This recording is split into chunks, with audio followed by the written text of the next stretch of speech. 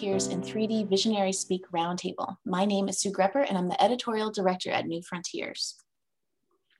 For those of you who are not familiar with us, our mission at New Frontiers is to educate and foster discussions among thought leaders and innovators who are working to transform drug discovery using 3D in vitro technologies.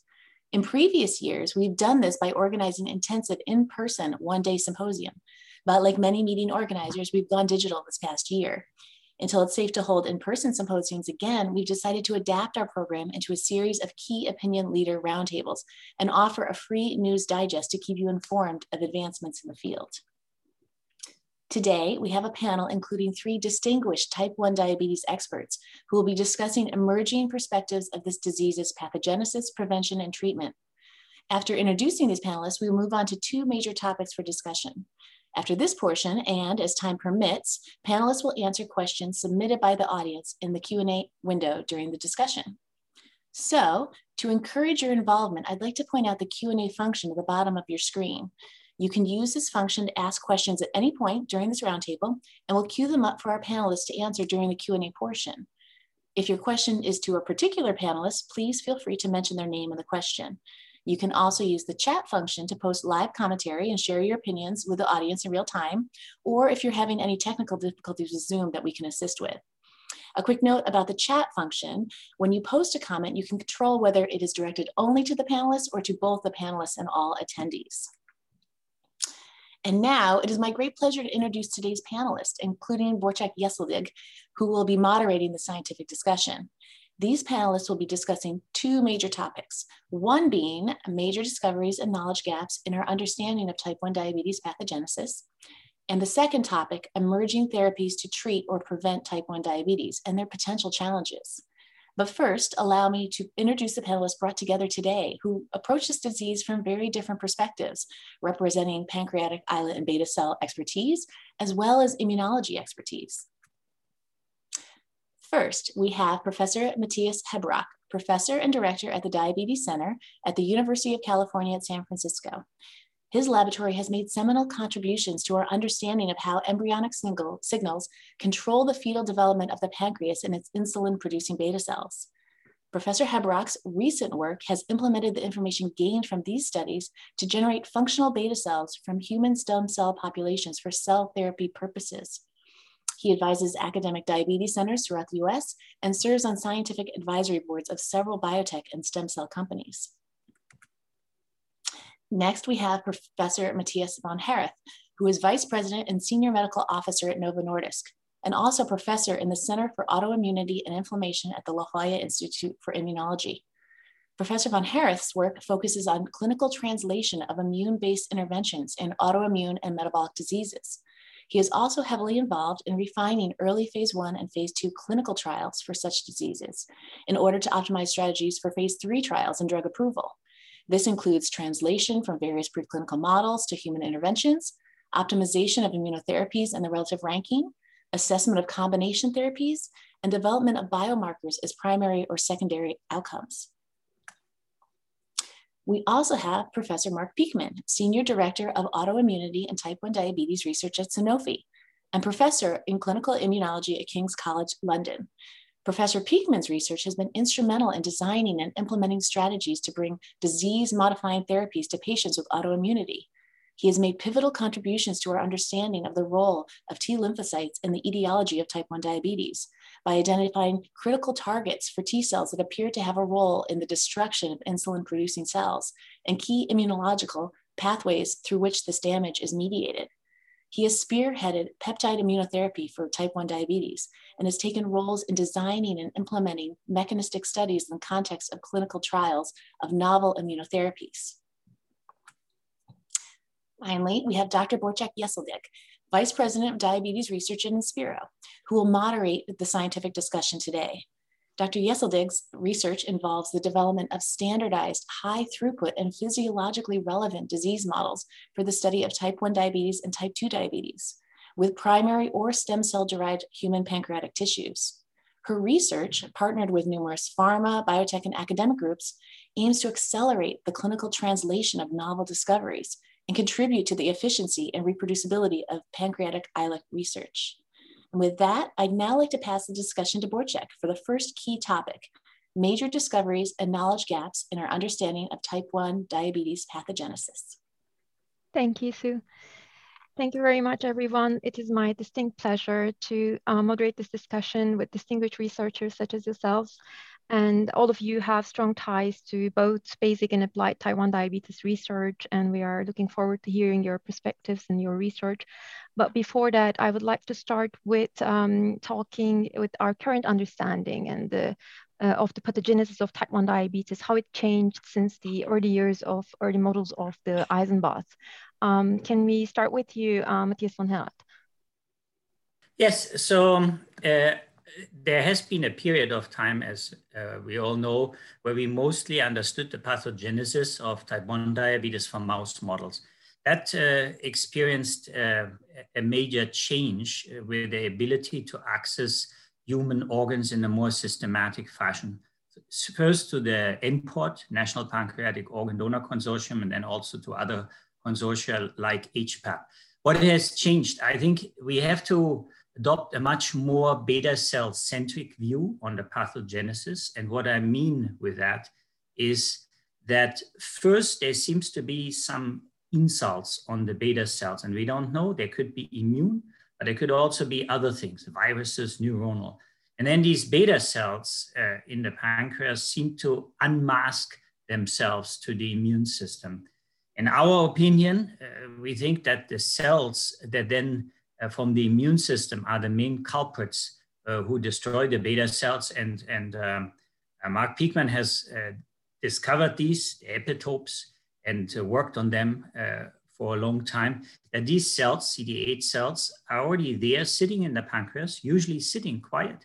And then through various immune mechanisms, one of them probably the upregulation of MHC class 1, a recognition molecule, they become visible to the immune system. So it's in a way a duality where the beta cell unmasks itself and the immune system then starts seeing the beta cells. And this is how these deleterious processes come together over time. I think the other curious thing is that until relatively short prior to diagnosis, maybe a year or so, the beta cell mass manages to maintain itself reasonably well, and then it decreases relatively rapidly, sort of ending in a cataclysm, almost like climate change. I think that's in a nutshell how we understand it these days. Some matters still up for debate. Maybe we get some lively debate today about this. Could you also maybe briefly comment on the residual beta cell mass and function in maybe a recently diagnosed type 1 diabetes and the long-standing diabetes, and how this presents new opportunities for the disease treatment? Yeah, I think a very good question. Definitely the beta cells after diagnosis, meaning that when patients become hyperglycemic and they at least need some insulin, many of them are still there. Many of them doesn't mean 90%, but a certain percentage. And it seems that if you take them out, and the colleagues in Oslo have done this elegantly, in vitro, they can regain their function. And this potential to regain their function is therapeutically important, because you could say, if you give an immune therapy or combined therapy at the onset of diabetes, then you can preserve some beta cell function. And we think preserving beta cell function is important for patients, not only for glycemic control, but also for their whole journey with the disease that commences at the latest at the time when they are being diagnosed with type 1 diabetes. Thank you. Mark, may I refer to you for maybe underlying a little bit of the recent developments in how the beta cells and the immune cells are interacting, and what is the recent breakthroughs in how we understand the immune system from the immune system perspective, how the disease is developing or triggered? Yeah, I think Matthias describes it very well, and I'm a very T-cell centric investigator in this field, and always have been. And I fundamentally agree the CD8 T-cell beta cell interaction from the histological perspective, from the mechanistic perspective, is very compelling as a storyline. What intrigues me, and when I start to think, well, what else is going on, is what other observations we make at the same time. And a couple of them I think are interesting. The first is that in some individuals we see a quite pervasive infiltration of B lymphocytes. They're activated, they're at all stages of maturation. There's some intriguing sense that they might be interacting with the CD8 T cells. So what's that partnership in crime about? You know, what are the molecules and processes that govern that? I think is very intriguing. And how does that shape the interaction of the CD8 T cell with the beta cell? And in particular, we know that removal of those B cells, B lymphocytes, can be therapeutically effective. So what's that interaction all about? So that's another cell we need to understand. And then I think, you know, Matthias mentioned the HLA class 1 expression, which we understand, you know, molecularly, but there's also HLA-E expression, which I think is very intriguing. And does that have a role? And, you know, can you link that to emerging data? For example, the very recent paper on high-risk children, where you know, there appears to be a sort of natural killer cell signature in the peripheral blood. You know, is that telling us something about another player in this process? So, you know, totally agree with Matthias. It's down to the beta cell and probably the CD8 T cell in a large majority of subjects. But what are these other players, and you know, what are they telling us? I think is going to be news for the future. Mm-hmm. Can you also maybe comment a little bit of the disease heterogeneity versus the contribution of age, and what your perspectives on this are? I will, because it's a controversial area. It's you know, there are a couple of kind of you know, provocative reviews out there. I think it's a poorly researched area in a systematic way because of exactly what you said. People study children, people study adults. We don't really understand whether there's a continuum or a complete change in the phenotype of the disease between those two. So we absolutely need to nail that. I think there's some really big clues around HLA and first antigens that are recognized. That's obviously pretty important. So that's at least two major camps you can fall into there, I think. So let's start with I guess you call that the low-hanging fruit, the things that we know are trustworthy, reproduced in a number of studies. Let's understand that, and then let's make heterogeneity more complicated if we want to. Mm-hmm. Thank you. I will then maybe want to talk about how to study disease and how to actually understand and, you know, reproduce these findings in vitro in the lab, or in vivo maybe. So my next question then to Matthias Hebroek. So MPOD obviously has made pivotal contributions to our understanding of the human type 1 diabetes, and is continuing to do so. But especially because I know what you're working on, I want to ask you what you think will be the next generation of groundbreaking research tools for the study of type 1 diabetes in vitro. Let's start with in vitro. Yeah, thanks, Bursa. Yes, I just want to point out just from the get-go that MPOD, I believe, has done an amazing job. We've learned so much about the human disease and how it has been developing and how it presents itself. But we also have to acknowledge that if you look at pathological samples, you have a snapshot, right? I mean, essentially, you look at a specific time point in the disease, and that is a relevant one. But it doesn't tell you so much about how the disease has developed, what the trigger is, how it starts, and how it progresses over time.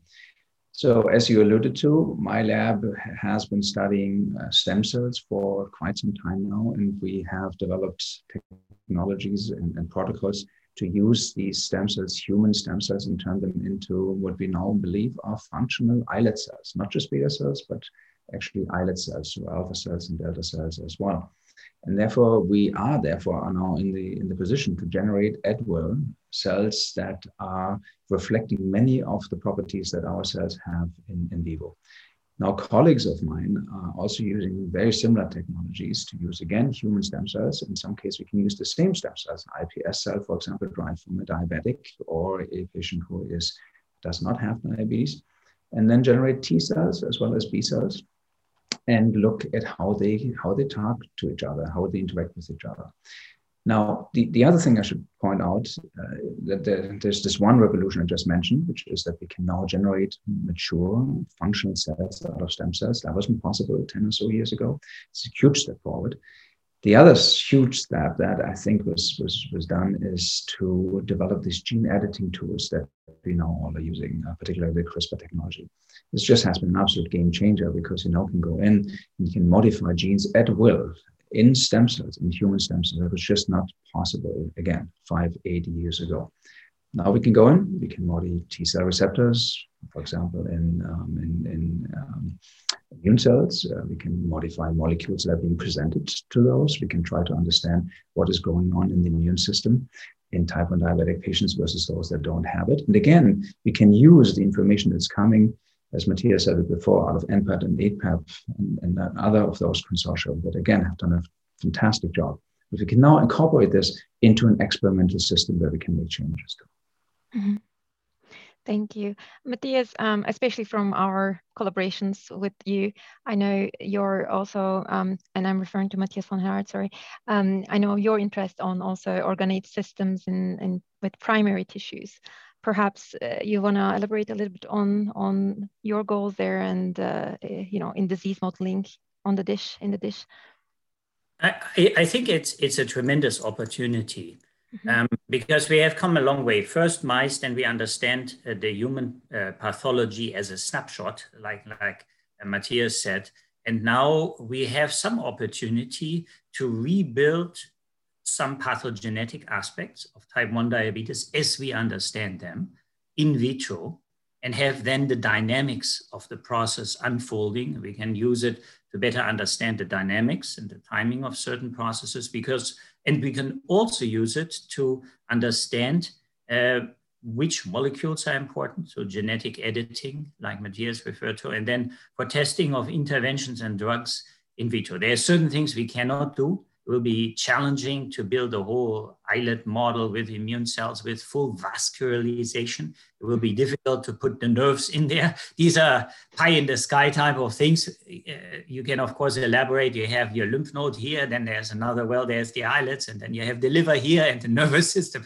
But we can build it in a stepwise fashion. And I think it can be extremely useful to understand certain dynamic aspects of the disease. And I liked the practical aspect of rebuilding the pathology the way we understand it and then build on the matters. And the genetic editing is going to be very important in that respect. You could envision you make islets from stem cells, edited or non-edited at some point from diabetic individuals. So I see this as a very promising future avenue. Mm-hmm. As you know, our group also published recently genetic or gene expression modification and using human primary islets in a more high throughput fashion, and then being able to modify the gene expression of the gene of interest in these islet marker tissues. And as I think some of you are aware, we are using these islet marker tissues together with PBMCs and the very CTLs that Mark's group isolated many years ago. So do you think we could establish some sort of libraries, for example, for certain antigen specificity of CTLs, or do you think these global efforts can contribute to standardization of these tools? What do you see there? What can be done, globally speaking, to develop tools that will be enabling to more than a limited group of researchers? I think standardization will be very important, and I like this about these systems, and that will be critical in conjunction with early readouts of beta cell function. We all remember in the old days, we just used to kill the beta cells and do a chromium release assay, which was really rather crude and also the very small readout window. And now we can read out the function of the beta cells. I think that will be very, very helpful. And we can use these models to address, for example, very important questions, such as which molecules, like MHC we discussed, are important for immune recognition, and conversely, is it sufficient if you eliminate those, for example, to have stem cell-derived islet transplant succeeds and so forth, or what else do you need to eliminate to have that work better in a future transplant setting? So I think that will be very helpful. In terms of libraries, I I think Matthias and Mark will have more ideas about this, about the heterogeneity maybe of different patient donors and so forth. So I let them take that from here and their ideas, how that could help in the future. Well, it's going to be important that we don't learn just from one clone. That will be the recapitulation of the mistake of learning from one mouse, right? So, so I think libraries.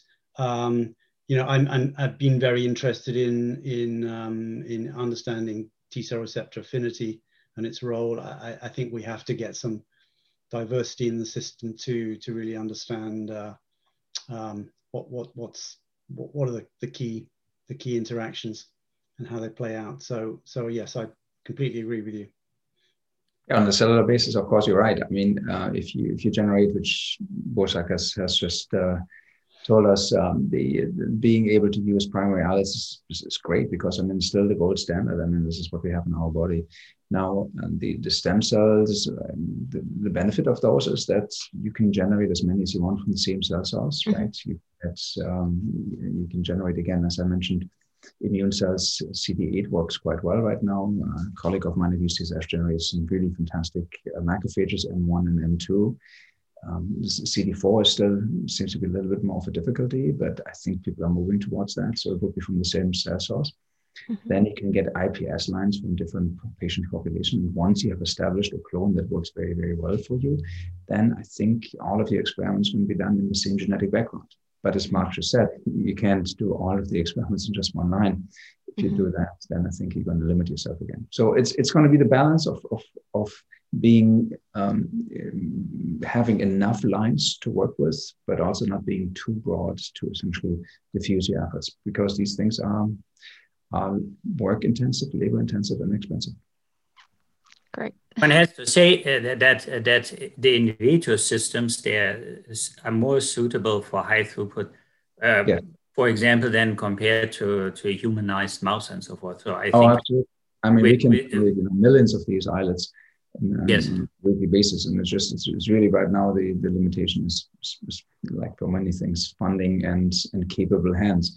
It's not yet a technology where you can just say, like, you know, a technician, grad student, a postdoc can learn within a week or so. There are labs out, several around the world who can do it. So I think it becomes an established technology, but it's not an off-the-shelf technology yet. So you really need, it's more cooking than science still, meaning you really need to know how to spice at the right time. And it's an art. Yes, and my group is trying to write at least a recipe for the dish that I can say, but I agree it's still also cooking for us.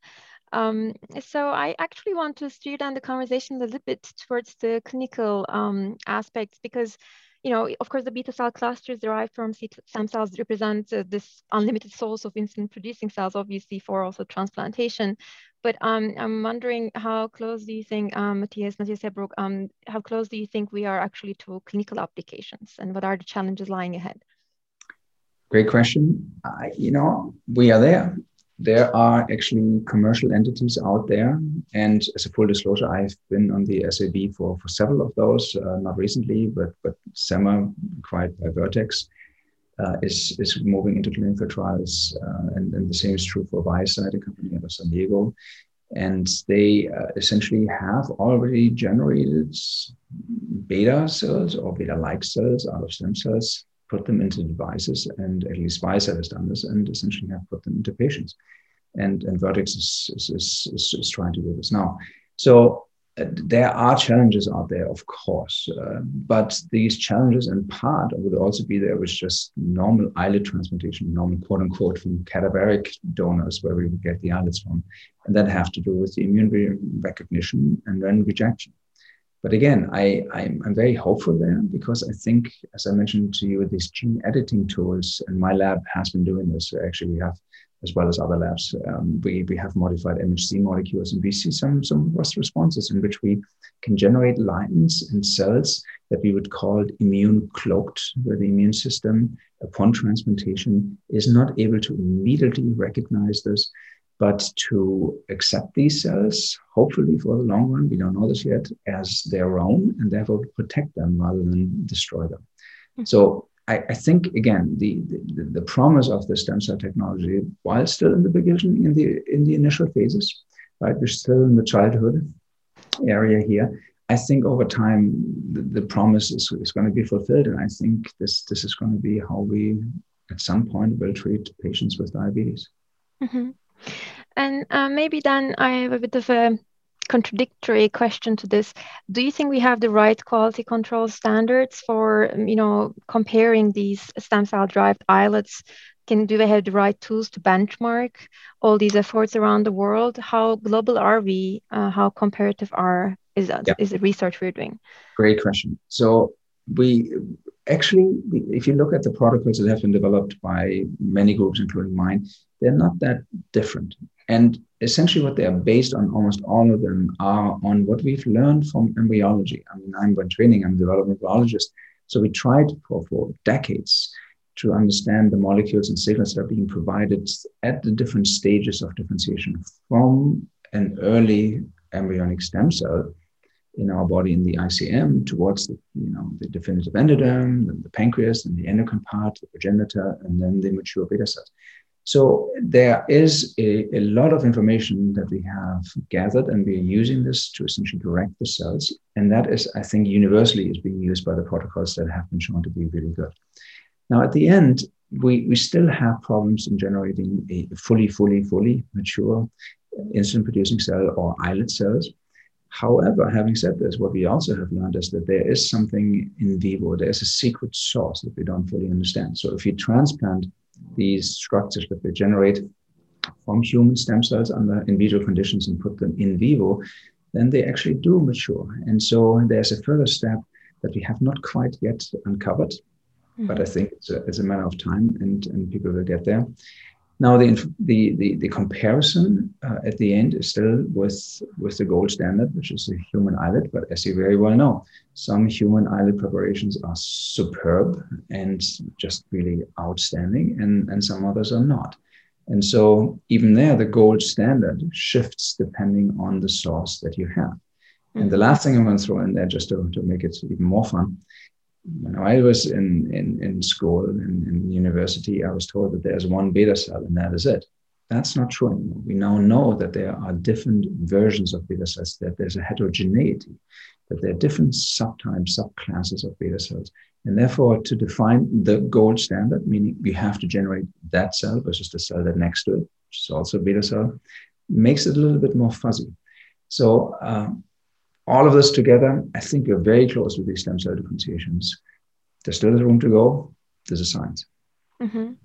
Especially because allograft rejection still remains to be one of the big challenges, and maybe we find one beta cell is more resistant than the other to the insult of the immune tech, and maybe you prefer to make one versus the other, and that's still. And then it has to do possibly with the differentiation state. So we appear to know that there's a cell that we call the hub cell. It's almost like a general. It produces less insulin, produces less of the differentiation markers, like another transcription factor we call MAF-A.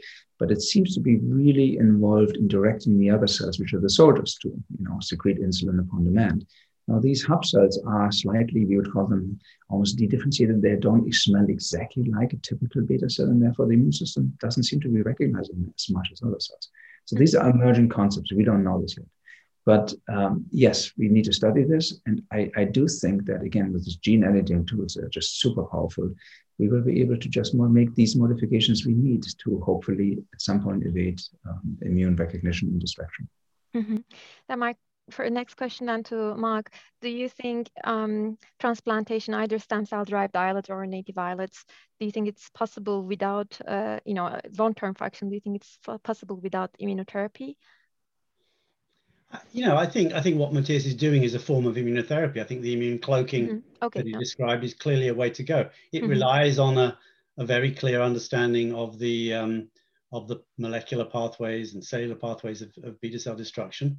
It may be that his cloaking doesn't work first time, but he learns what else he needs to cloak. I think it's going to be an iterative process, but of course it's a way to push the field along. It won't feel that we've wasted our efforts if you know, if he comes up with an answer for sure. Mm-hmm. And does anyone have another thing to add to this? Because I will then move on. Yes, please, Matthias, go ahead. Just very brief. I think the future vision will be the immune cloak, these new islets, and then you start fine-tuning your immune therapies with combinations and tapering them down. So as the burden for the patient with immune modulation is not high anymore, because we start from a full islet transplantation program. And then if the immune cloak, we can taper this down. We might have drugs that enhance beta cell function. We might have antigenic tolerance, something very dear to Mark's and my heart, but not an easy topic. And then a combination of these factors. And this is also where the immune therapists and the isletologists or beta cellologists, where this all converges in a way. And hopefully in the next decade, we're going to see this similar stepwise. It's not going to be all or nothing, but it's stepwise, like in oncology. You approach better and better treatments, better and better beta cells, and that will hopefully result in tangible alternatives for patients so they can, in a meaningful way, reconstitute their beta cells. I think would be fantastic. How often do you think, sorry, please, Mark. No, I wanted to say, you know, somewhat provocatively, you know, there's also a possibility that Matthias Hebrock is solving a problem that we won't have in 20 or 30 years' time if we have cracked prevention. And, you know, the paper that came out in 2019 showing that kind of mindset for immunotherapy, I think is another way that we might tackle this disease. And then we wouldn't need, or we would have less need for the beta cell replacement. So who knows, you know, which track will win out in the next decades. I think this is a critical point, Mark. You know, we're trying a lot of things, and we have to do this in parallel. We just don't know what at the end is going to be the key thing. Prevention, I do hope that we're going to come up with something that actually, you know, it's always easier to keep the horse in the barn, right, than to catch it after it's that would be so nice. Right. But having said this, of course, we have so many patients right now who have the disease already and who need to be taken care of. And we're not talking about this today, but type 2 at the end stage of type 2 is the equivalent of type 1. I mean, your beta cells are really not functioning anymore. And there are patients who, of course, need to have insulin injections to survive. So, yes, you're absolutely right. There's a lot of things we need to learn. There's a lot of things we need to do in parallel. Yeah. And Matthias von Herrat said something interesting. So the beta cell biologist and immunologist converging. How often do you think actually they manage to work together? Do you also feel like there's enough concerted efforts to bring these two worlds together? Well, they have been pretty separate for a while with different fundings and consortia.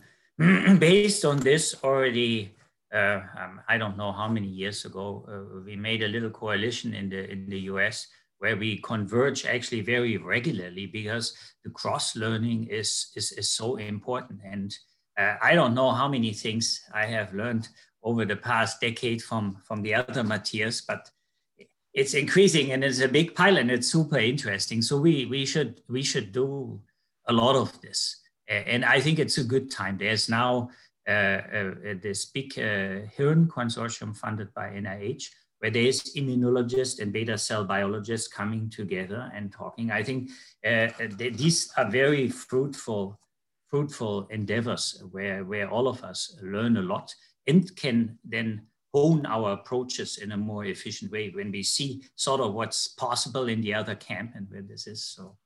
Mm-hmm. Sami, I just want to chime in. What I've learned from the other Matthias is on the other side, immunology is exactly what he's just saying. It's just helped me to modify my approaches because we need to talk to each other. Last thing, there are foundations out there like the Helmsley Trust who has had a workshop where actually the three of us, Mark, Matthias, and I were for a couple of days in a remote spot and talk to each other. And these things I think are really, really important because we really have different classes of scientists trained in different areas, and we need to talk to each other if we want to solve these issues. Great. So I want to switch to Mark and ask, basically, of course, your research made seminal contributions to our understanding of how the T cells play a role in type 1 diabetes. But you have recently maybe left some of this basic research behind and moved to a new position in pharma. And I want to understand a little bit better what triggered this change and what your primary objectives are in this new role. Sure. I mean, to be clear, I didn't leave science. I mean, there's a lot of great science and a lot of great. I said basic, but sorry about this yeah, assumption. Yeah, sorry. Yeah. It was a personal decision. I felt I had, pursued a track. It had led to, as you say, some discoveries. I had conducted some clinical trials, but as a one-man band, obviously with my collaborators, there's only so much you can do. And the idea of joining a large organization whose remit is immunotherapy sort of was very appealing.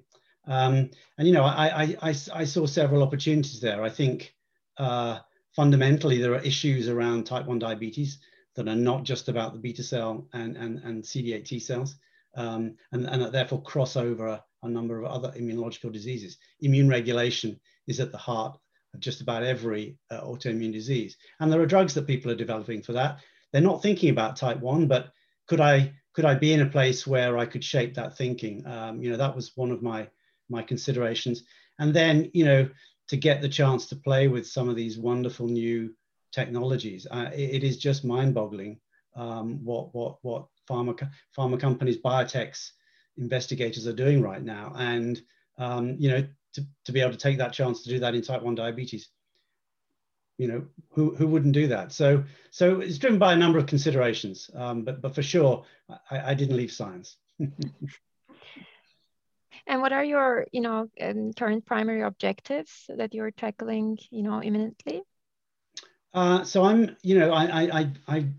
I dived into a portfolio that was somewhat early stage. So we have some assets that are designed around autoimmunity.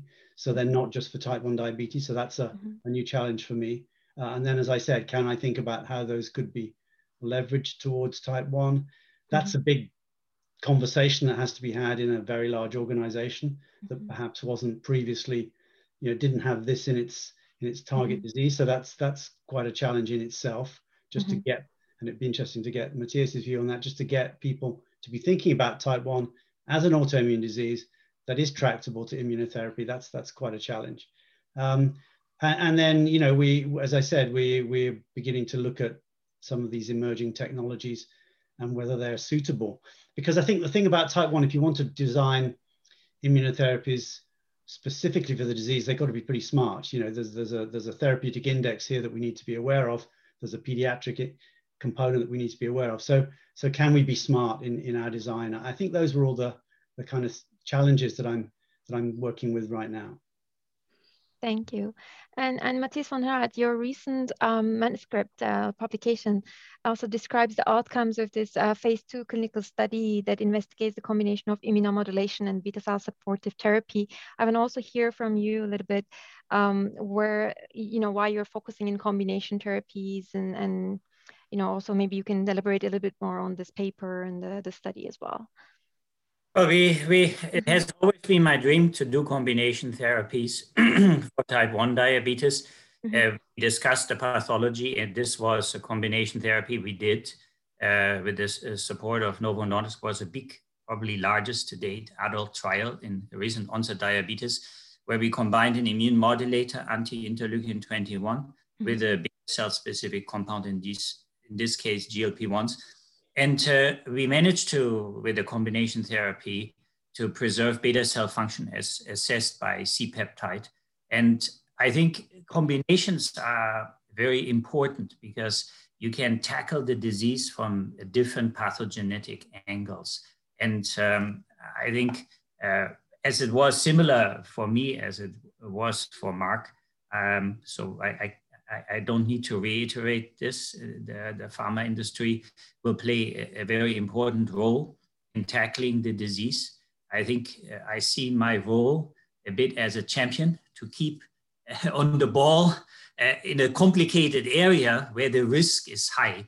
I should say also for the future, for antigenic therapies, for prevention, I think I envision a field where more and more, not only collaborations between pharma, true collaborations between pharma and academic investigators emerge more and more, but also where collaborations between different large pharma companies actually might make a lot of sense, because we are all in the same boat, in my opinion, and it's a complicated disease for type 1 diabetes. It's because of that, because it's complicated, also risky, and it has been a good ride so far. If I had my wish, we would continue combination therapies in prevention ultimately. We would bring antigens for antigenic tolerance in the mix. Mark and I used to call it the holy grail, how to bring this forward. I think we will discuss it. Some people ask what is needed to bring them to the clinic, probably in my opinion, biomarkers. That's a bit how I see that. Thank you, Matthias. Maybe I want to spend the last 5 minutes of this active discussion before moving on to the questions from the audience with closing remarks from your side and a bit of your vision.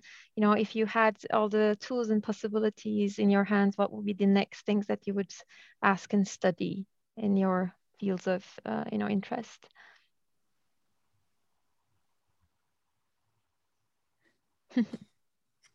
Ominously quiet. That's a big question. Sorry.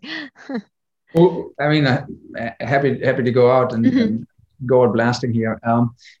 Just as a full disclosure, my university asked me to do these things. I actually started 2 companies recently, and I'm a co-founder.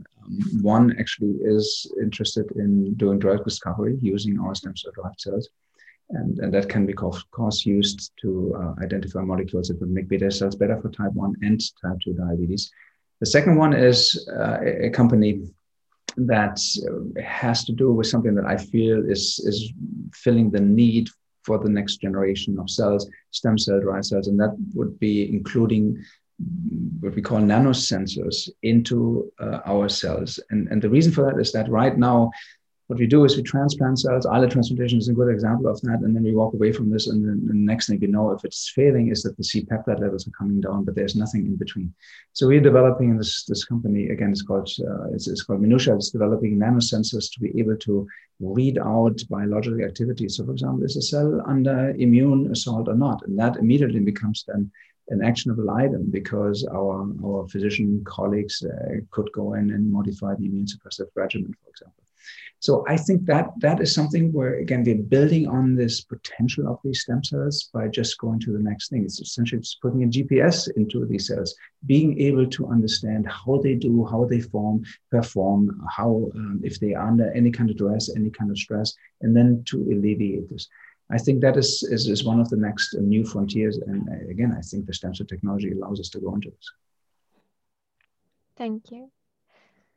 I'm going to go next because I know that it's better if Matthias goes last, because he has that kind of contemplative, philosophical comment. So for me, it's pretty much what I said. I have a couple of clinical trials in me. Actually, one of them will be done out of King's College London and is an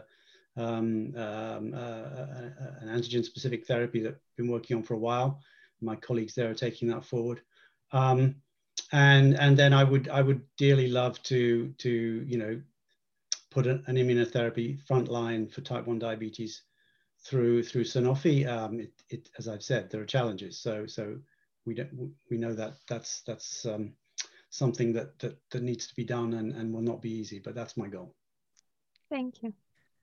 Yeah. So if we had every money in the world and a complete empty slate, I would like to do more in antigen-specific tolerance, probably. We have one platform with the DNA immunotherapy that's now in the clinic. I would really like to see that to go fully in prevention alone or in combination with a suitable combination drug partner in the sense beta cell or induction therapy. It would be good actually, and Mark has already alluded to that, to cross-learn from other diseases. We should maybe do some more learning from diseases that are very similar, like alopecia in pathology, because it's in the skin and we can access things more easier than in the pancreas in type 1 diabetes. When it comes to stem cells, my wish would be to really sort out that beta cell immune interface maybe with some 3D in vitro technology to see what do we really need to modify, what is nice to have. There's many things we still need to understand. Mark brought it up in the beginning. NK cells, what might they contribute in these scenarios? B cells, we don't know precisely how they might contribute in these crosstalks. And some of this, maybe we can also sort out in vitro. So that's sort of my wish list for the next 5 to 10 years. It's going to be bucket stuff to do. Thank you very much. Thank you everyone for your comments. Now I'll pass it back to Sue, who has been picking questions from the audience for you to answer. Yes, thank you very much. The audience has actually been very engaged and there's lots of questions here. We have about 15 minutes left, so we'll see which ones we can get to. Here is one very interesting one. What is your opinion on genetically edited pig islets for diabetes research and therapy? Maybe we'll start perhaps with Professor Hebrock. Look, it's a xenotherapy, meaning you're starting out with you're coming from a different species. There has been a lot of work done in also genetically modifying, as I think the question was already alluding to, molecules that would make it less recognizable by the immune system, the human immune system of patients with diabetes. The benefit is you can generate a lot of those. They are very similar in terms of functionality, but not identical to what we have in our human body. So it's quite good, but not perfect. Being able to produce as many as you want, not having to rely on cadaveric donors is great. Getting something that is a fully differentiated cell in its own species is a good thing. Being able to use gene editing tools to modify or eliminate any kind of immune recognition molecules is great as well. So I don't want to say that this is not an alternative. I think it falls in the same category that Mark had said before. It's a parallel thing that we should explore. Now, at the end of the day, and this is just my personal opinion, at the end of the day, there is no reason for us not to generate a fully mature beta or islet cells coming out of stem cells. Why wouldn't we be able to do this? We've come, 9/10 of the way, if not further. So the last step should be possible to do. And at the end, then you're going to have cells out of your own species. So but that is my personal opinion. Again, there are clear advantages of using pig islets as well. They have their own problems, as we just discussed. So, okay. There you go. Anyone else opinion on that, or shall I move on? Okay, I'll move on to the next question. So this is a multi-part question. I believe we touched on this a bit already, but what do you think is needed to succeed in applying immune tolerances approach to cure type 1 diabetes? Are there any learnings from the efforts to develop COVID-19 vaccines? For example, how to incentivize academic and industry partners to collaborate in achieving such goals in a defined short time? Perhaps we'll start with Professor Peakman on this. Yeah, so there's obviously two parts to that question. One is about structures and funding. Obviously a lot of money was put into COVID-19, and yeah, for sure that's going to make a difference. If we had access to that kind of leverage, we'd be in a different place. So that becomes a political question. People have to lobby, people have to really want it. In the UK, we found that to be tough at a political level, because generally governments don't want to get involved in that kind of sort of partisan lobbying. So I think, it'd be good to get the North American view, but for me, that's going to be tough, because T1D, we all know it's a big priority, but governments don't, and they won't necessarily respond. I think we all alluded to this, that the joint working is probably where it's at, and that these consortia really work. Let's see where the technology and understanding gaps are, and I think we have highlighted one today, which is really around this microcosm of the beta cell and the immune system. We haven't got the right people in the room or in the right labs together. So that's probably where I would be putting my efforts. But it's probably going to take a Bill Gates or a Helmsley, somebody with that kind of mindset. I don't think governments are going to do this. Yeah, and I being antigenic tolerance being very close to my heart, I think there is a concerted effort needed, just like Mark says.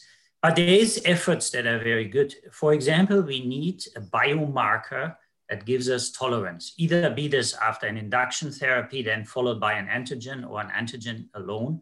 And Mark has been very active with Inodia, and there's TrialNet in the US who are looking for these markers. And then should we have a marker or some, it becomes really exciting because look at what happened with COVID. I wouldn't, if you would have asked me a year ago that we have RNA vaccines with the efficacy we're having now in that speed, I would have said absolutely impossible. That's all wishful thinking. And look at what science has done. I find this very amazing. And there's been a recent paper from the teams at BioNTech who made one of the RNA vaccines, who want to use this platform now to induce tolerance. So it's a genetically encoded way of inducing tolerance in autoimmunity.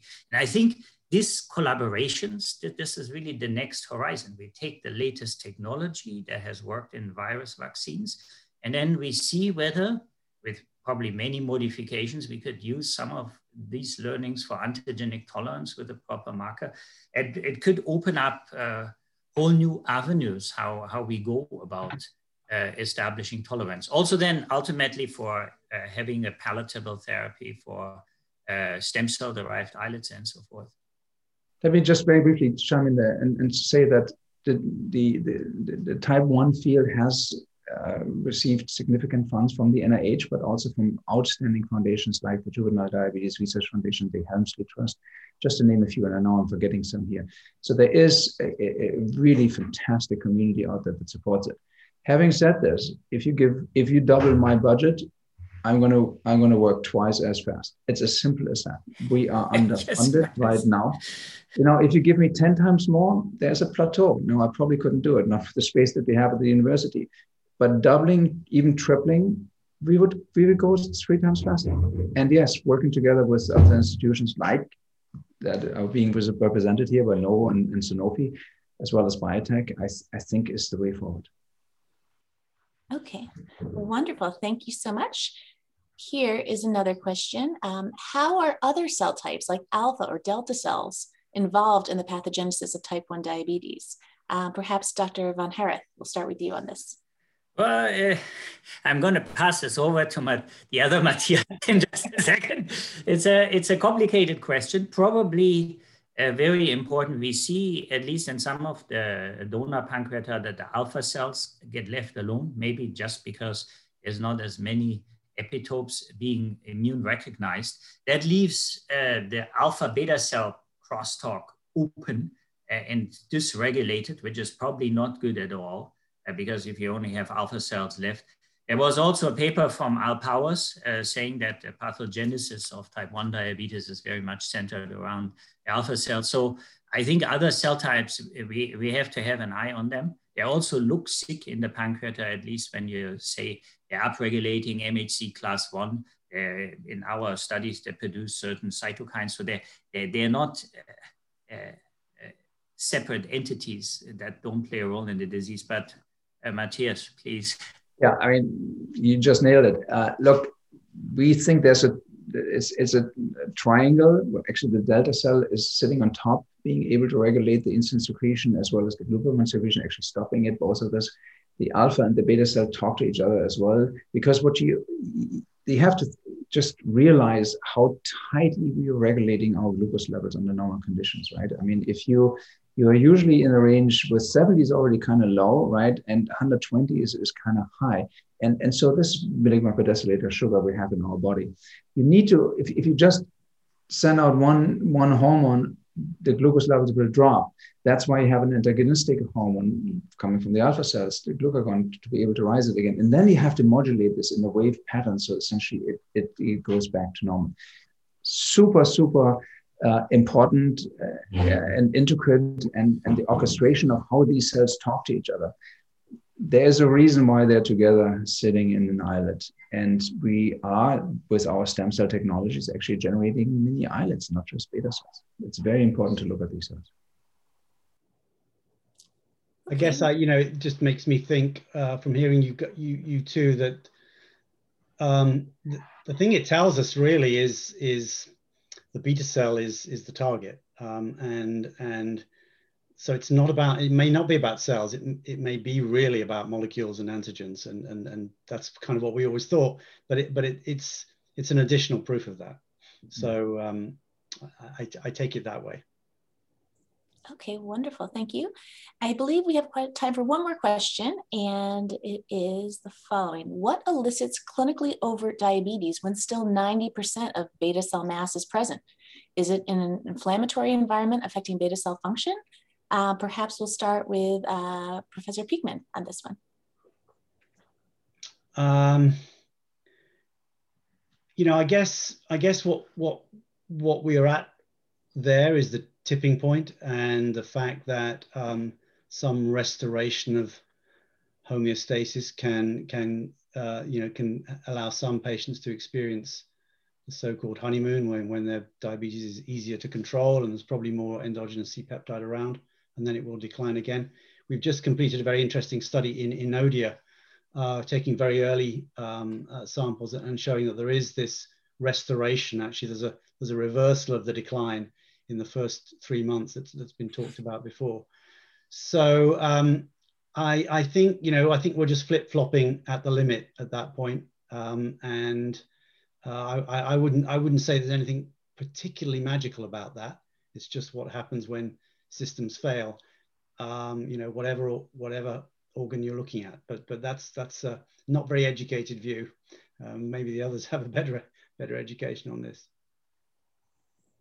Well, I mean, there's something about the in vivo environment, and it's probably, like Mark says, multifactorial, which then leads to this cataclysmic lack of function of the beta cells, some of which can be regained if you establish peace on certain aspects of this cataclysmic failure. Most notably, as I mentioned, you take the beta cells out, they can regain function. So the in vivo context is detrimental. Whether that's only immune, or whether it's immune and metabolic, or immune, metabolic, and neuronal, and that's hard to sort out. I think it would be wise to say it's probably a multifactorial, where reasonably the immune system would play a role, of course, as well.